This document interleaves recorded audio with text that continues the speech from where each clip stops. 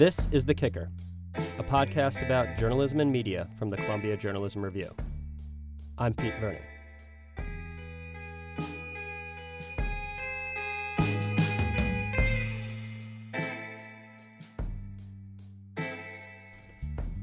This week, a special episode. On Monday, CJR hosted a conference in downtown Charlottesville, Virginia, bringing together local and national journalists to discuss the coverage of what happened there in August, as well as larger issues concerning race in journalism. We're going to share some of the segments of that conversation, and there's a write-up of the event on our website. I'm joined now by our editor and publisher, Kyle Pope, who was there in Charlottesville and is sitting here in the studio. So, Kyle, thanks for being here. Glad to be here. Thanks for having me. So, just to start out before we get into some of the audio from the event, why did you want to have this conversation? Why does it feel particularly relevant right now? Well, I actually told the crowd in Charlottesville this, but I remember after the presidential election last November, I remember waking up on Wednesday morning thinking, all right, so what just happened was a massive miss on the part of journalism, which didn't see the Trump electorate coming, didn't see the results of the election coming, and a lot needed to change. There needed to be a fundamental sort of rethinking of how we go about our business, and a lot of that happened. There's a lot of soul searching, there was a lot of finger pointing, and change happened. I had the exact same feeling after the Charlottesville protest, thinking, wow, this is something that journalism does not have its arm around. You know, it's not going to be news to a lot of people, the extent and breadth and reach of racism in America, but I didn't think, and I don't think it's being conveyed with a sense of urgency that it needs to be in most media outlets, and that there needs to be a similar amount of soul searching around that. And it hasn't been happening, frankly. It certainly hasn't happened with the urgency that you saw after the election. So, you know, one of the things that we can do at CJR is sort of convene an audience of people who can actually do something about this. So I thought it was important. I watched the live stream from the event, but can you set the scene for us a little bit? Where was it in Charlottesville, and what was the audience like? Who was there? Yeah, so it was, I hadn't been to Charlottesville for, I've been in there in the last year, but I haven't really spent a lot of time there. And you may not realize unless you're there how compact the area where all this stuff went down in August is. So the place that we had the event is in it used to be a church. It's now called the Haven. It's a place where they have where homeless people can go, and they have community events and stuff. It's right across the street from the park where these white supremacists gathered, and 2 blocks from where Heather Heyer was killed. So right near where the statue of Robert E. Lee is. It's all right there. And, you know, this was on a Monday night. This church was absolutely packed, and it was a pretty diverse mix of people who were there, white, black, young, old. There were some. The head of the NAACP in Charlottesville was there. A person who was really involved in city government who was dealing with these issues was there. You know, I was really impressed with how raw all this still is, and it's obvious when you think about it. But right. Until you're there, you don't realize the trauma that everybody in that town went through not very long ago. So one of the the results is that this discussion went on for 2.5 hours. People were absolutely rapt in the sense of, like, it was incredibly quiet. There wasn't a lot of shifting around or shuffling around or people coming and going. People were really switched on. They were really focused. It was clear to me that these are just incredibly important issues that mean an enormous amount to everybody. And it made me even more grateful that we were having this conversation. I should mention, because we'll hear his voice, I think, in some of the clips that we're going to play, that we're incredibly lucky that one of our senior editors at CJR, Brendan Fitzgerald, moved to Charlottesville a few months ago. So he's there. Before he came to CJR, he worked for Seville Weekly, the alt weekly in Charlottesville. So he knows the town. He knows people.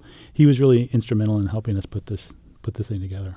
Right. And one of the things I noticed in watching it and then kind of replaying the conversation that went on there was this focus on the history of the town and the context in which these events of August 12th took place.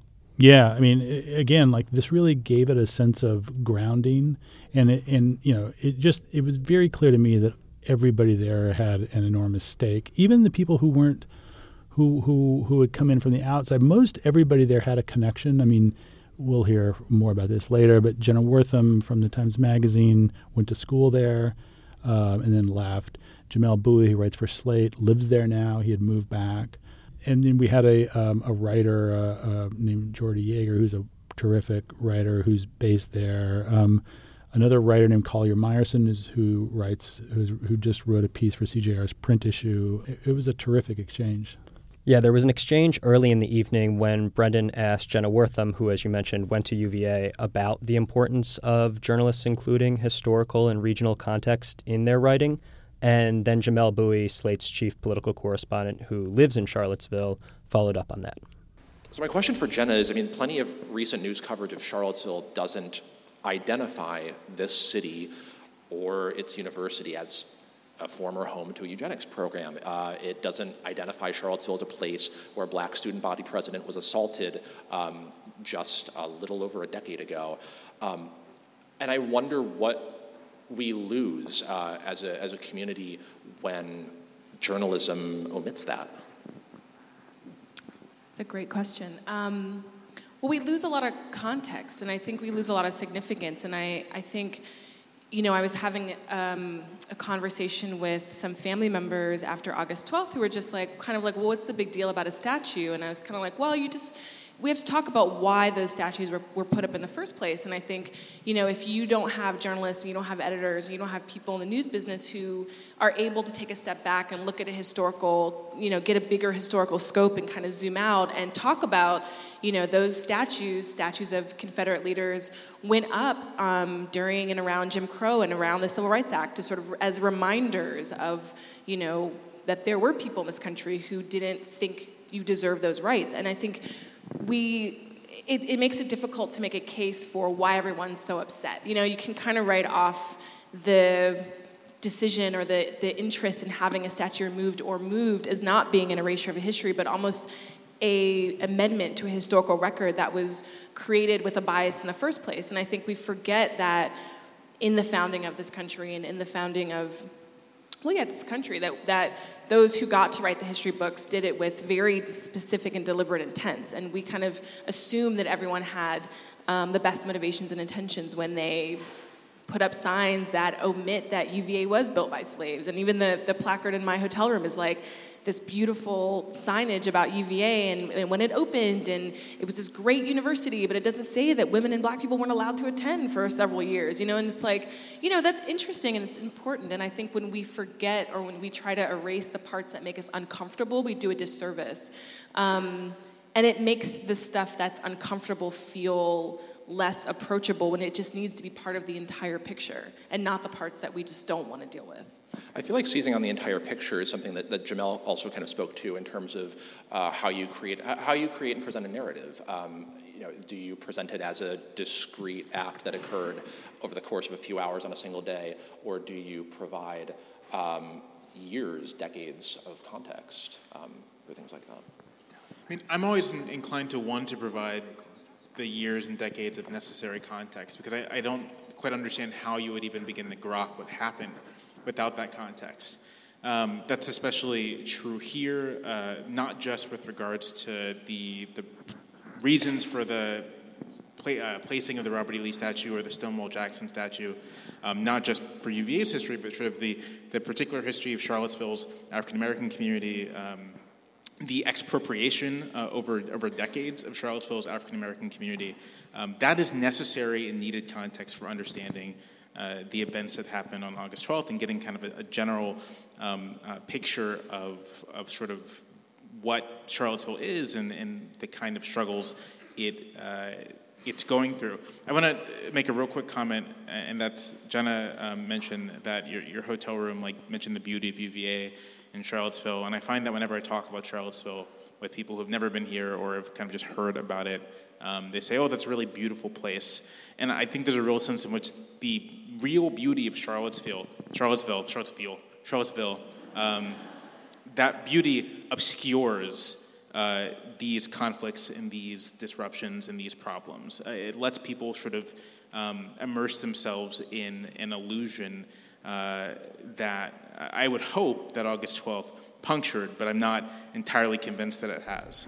What really struck me about that conversation was that all of the journalists on stage at this event, and Brendan, CJR's U.S. project editor, have a connection to Charlottesville, whether it was going to school at UVA or living in the community. And I'm glad that Jamelle and Jenna advocated for more journalists including historical context and a sense of place and the history of a place in their reporting when we're talking about race, whether that's in Charlottesville or whether that's in Richmond, where there's another battle going on over statues, or wherever, St. Louis, as we're seeing protests happen right now. What other major themes did you notice coming out of the evening? Well, I mean, I think, by the way, that conversation was, you can imagine, especially if a lot of the people in the room had been in Charlottesville for a very long time, it's not an easy conversation to have, but it's incredibly important, and I think they all made a compelling and critical case about why the time to avoid those conversations is over. The other big finding as it relates to that is, and this is something that if you're not from Charlottesville, you don't really appreciate, but I mean, it is real. You know, it's a college town. It's a pretty liberal town. It's a beautiful place, and I think it was Collier Meyerson who grew up on the Upper West Side of Manhattan. Sort of equated it to the Upper West Side of that part of the world. But her point is, and all their point was that, like, don't be deluded into thinking that just because there are a lot of people who think like you or who seem to have political views like you or whatever, who live in your community, that you're insulated from this kind of racist thinking and this kind of violence. I mean, basically, one of the sort of very sobering takeaways for me is that all of us living anywhere are going to have to deal with this, and that you can't take comfort in the fact that you think it's not in your community, because a lot of people didn't think it was in Charlottesville either. Right, and you mentioned Collier. She and Brendan had a really interesting exchange about the language that journalists use to describe these sort of events. Collier, shortly after August 12th, wrote a piece called "Fighting White Supremacy Means Owning Up to American History." And in that piece, she wrote, "The justification of white supremacy has often rested on a veneer of civility." I think part of that veneer is language. It's the words we use to describe history, whether it's our own or whether it's the history we share with our neighbors, with our city.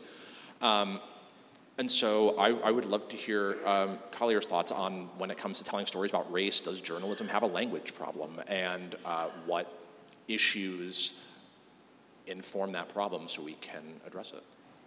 Whoa, that's a big question. So just to back up that piece I wrote, I go through history and talk about how white supremacy has been justified through language. And I started with slavery, which was the Bible. How can we make these savages civil? Slavery. And then I went to Jim Crow and segregation, and I talked about the language there, which was, again, like it was cloaked in civility. Like, how can we be separate and equal at the same time? And so I think that this country has, I think that something that a lot of us are talking about and not sort of saying explicitly is that, which is obvious from the fact that we're all here, is that this country has a race problem and white people don't know how to talk about. A lot of white people, not all white people, don't know how to talk about racism. And I think that exists also in journalism. I mean, I also, I'd like to add to that a little bit, just because I think that there's also a degree to which, by not calling white supremacy what it is, news organizations run the risk of alienating those people in their community they hope to cover news for, they hope to reach, they hope to speak to and speak with. There was an incident a few months ago in Baltimore where the Baltimore City paper, which is the alt weekly in that city, wrote about a court case in which members of the Baltimore Bloc, which is an activist group in that city, were in the courtroom galley taking notes, and the majority, if not the entirety of the people who were there taking notes were black. And the judge presiding in that room said non-credentialed media are not permitted to take notes, effectively banning those people who were there taking notes from doing so unless they worked for the city paper or the Baltimore Sun, what have you. I spoke with the editor of the city paper about this, and he also wrote about this, and his take was the reason there are people there taking those notes is because they do not trust the Baltimore City paper, and they do not trust the Baltimore Sun to reach them directly and to say what it is they are up against in their day-to-day. And I don't blame them. Yeah, I mean, I think ultimately it is the responsibility of, I will just say, white journalists to gain the trust of people of color in this country. And so I know that when I approach, I largely report on communities of color, and so I know that my relationship to these communities is very different as a person of color than it is as a white reporter. And it is like, you know, it's in the statistics that you're interpreting, it's in the questions that you're asking, and the research that you're researching. And I think that ultimately, if you're a good white reporter, then you can do that work to gain trust into a community who largely does not trust you. That topic of how to gain trust came up a lot in the context of language, and what the people on stage were saying was it's often tied up in who's actually doing the reporting, right? Yeah, and this is something that, again, Collier made a powerful point about and told a story about how she covered a protest that was, the protesters were largely people of color, but all the journalists except her were white. And she was the one that ended up getting the story. And it just brought up the importance of having a diverse newsroom. I mean, this is something that the media business has been banging on about for a while now. And there's not been a ton of progress, frankly. But I think, again, maybe this is one of those sort of clarifying outcomes of Charlottesville, and that we can really begin to have a conversation about why this is incredibly critical, just as we, after the presidential election, realized like we can't have all of our reporters who cover America be based in New York City. Right, and Jamelle talked about this idea of who is actually in newsrooms in the context of an event that happened in a timely way just last week. We'll listen to that now.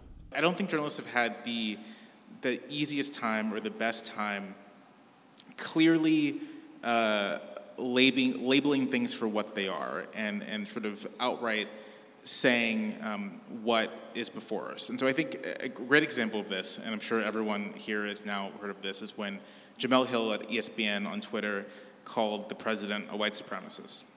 And the reaction from ESPN was like, whoa, we don't know her. And the reaction from the president and the White House was she needs to be fired, and sort of there was a big pundit storm about all of this.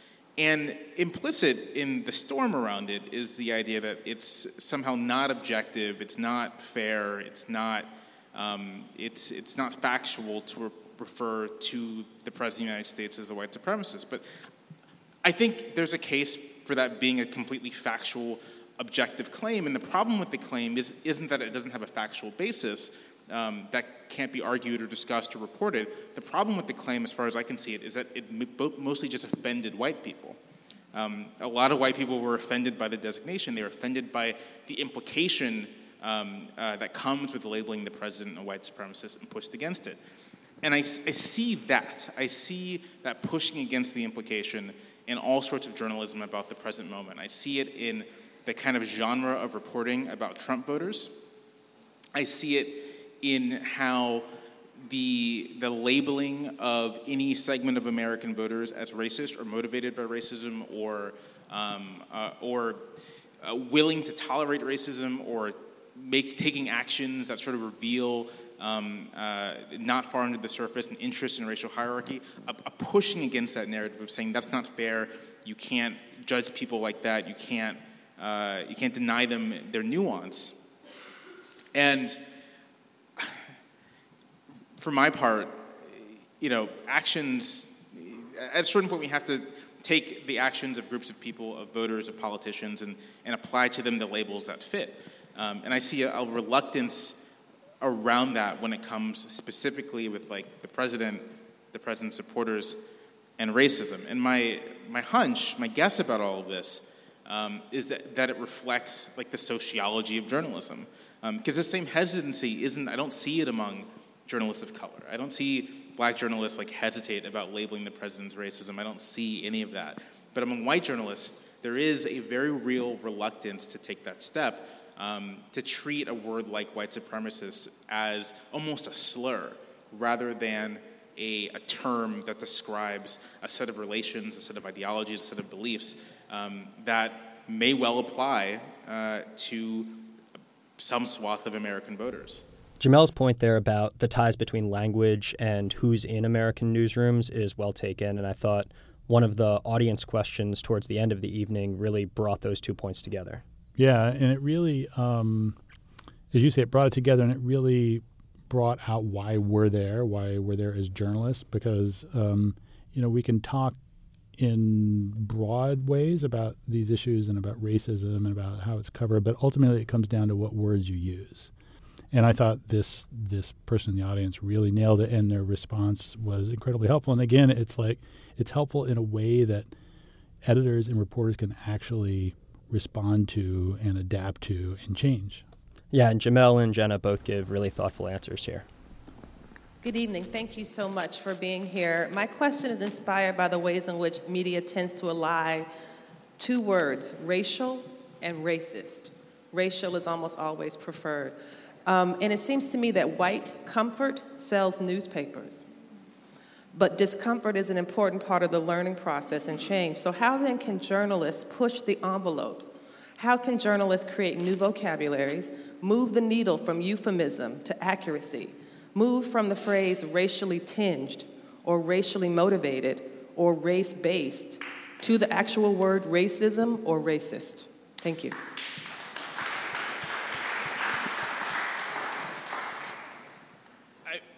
I think the answer to that is just journalists have to do it.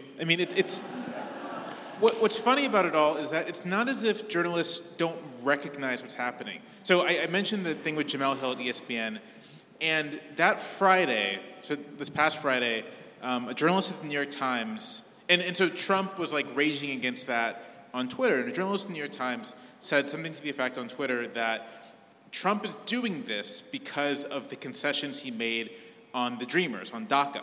That is a recognition of the fact that Trump is making a racist appeal. He recognizes that his core supporters are upset that he's helping immigrants, and so he's going to go after a black woman to sort of say, no, I got you, don't worry.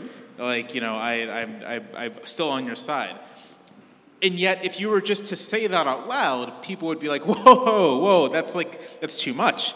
That's not fair to his supporters. We can't prove that he's racist. And for my part, I think it's just a challenge of being willing to recognize that racist is not, or racism or white supremacy, these aren't pejoratives. These aren't terms. This isn't trying to make people feel bad. These are descriptive words that describe actual phenomena and actual belief systems and material realities. And to ally that by saying racial is to mislead people.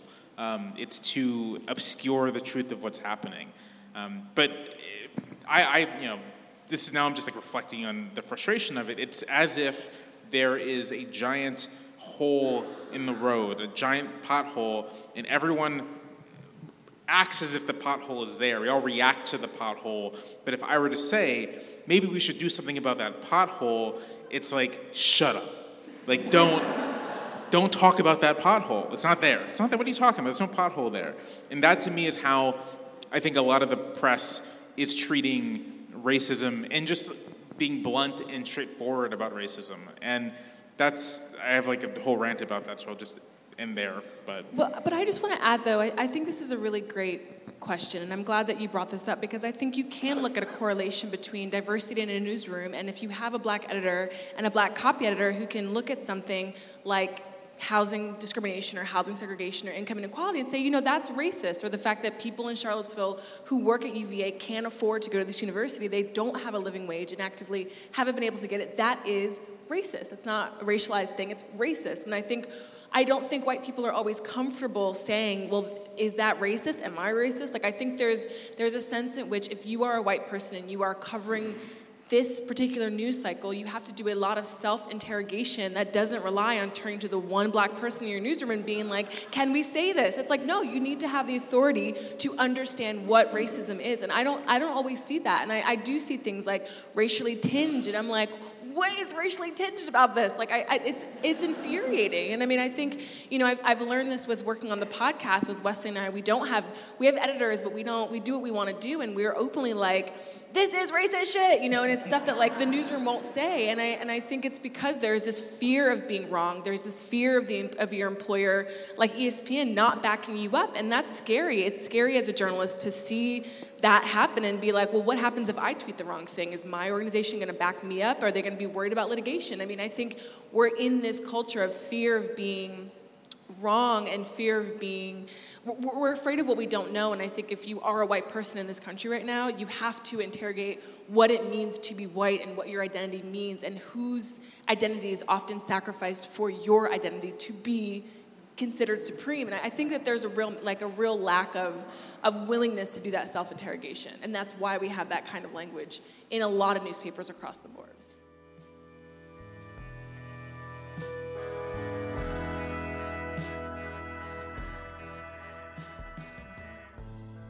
You can check out a full write-up of the event in Charlottesville on our webpage, cjr.org. But Kyle, I just want to say I'm really glad we're having these sort of events, that we're getting out of New York City, where we're based, to do it. I know we've got another one coming up. Yeah, so we're in a couple of weeks now, October 4th, we'll be holding a half-day conference in Atlanta with the Four Seasons. It's actually tied to our next print issue, which will be out then, which is all about the media and Trump. So we've got an amazing lineup of people from Glenn Thrush at the Times, Eric Wimple at the Post, Olivia Nuzzi at New York Magazine, Carlos Watson, who's the editor-in-chief of Aussie.com. It's a terrific group that's going to just we're one of the things we're calling this new printed edition is the year that changed journalism, and we're going to sort of dissect how Trump changed what we do. And we'd love to have you in Atlanta. If you can't make it, we'll stream this live on cjr.org. Yeah, I'm excited to watch it, and you should all be excited for our new print issue, because I've gotten to read the proofs of it, and it's got a ton of great work. There's some incredible authors in there, some really thoughtful pieces, and you'll be hearing much more about it on The Kicker and on our website. But in the meantime, you should check out all the great work we've got at CJR. That was our show. Thanks for kicking it with us, and we'll see you next week.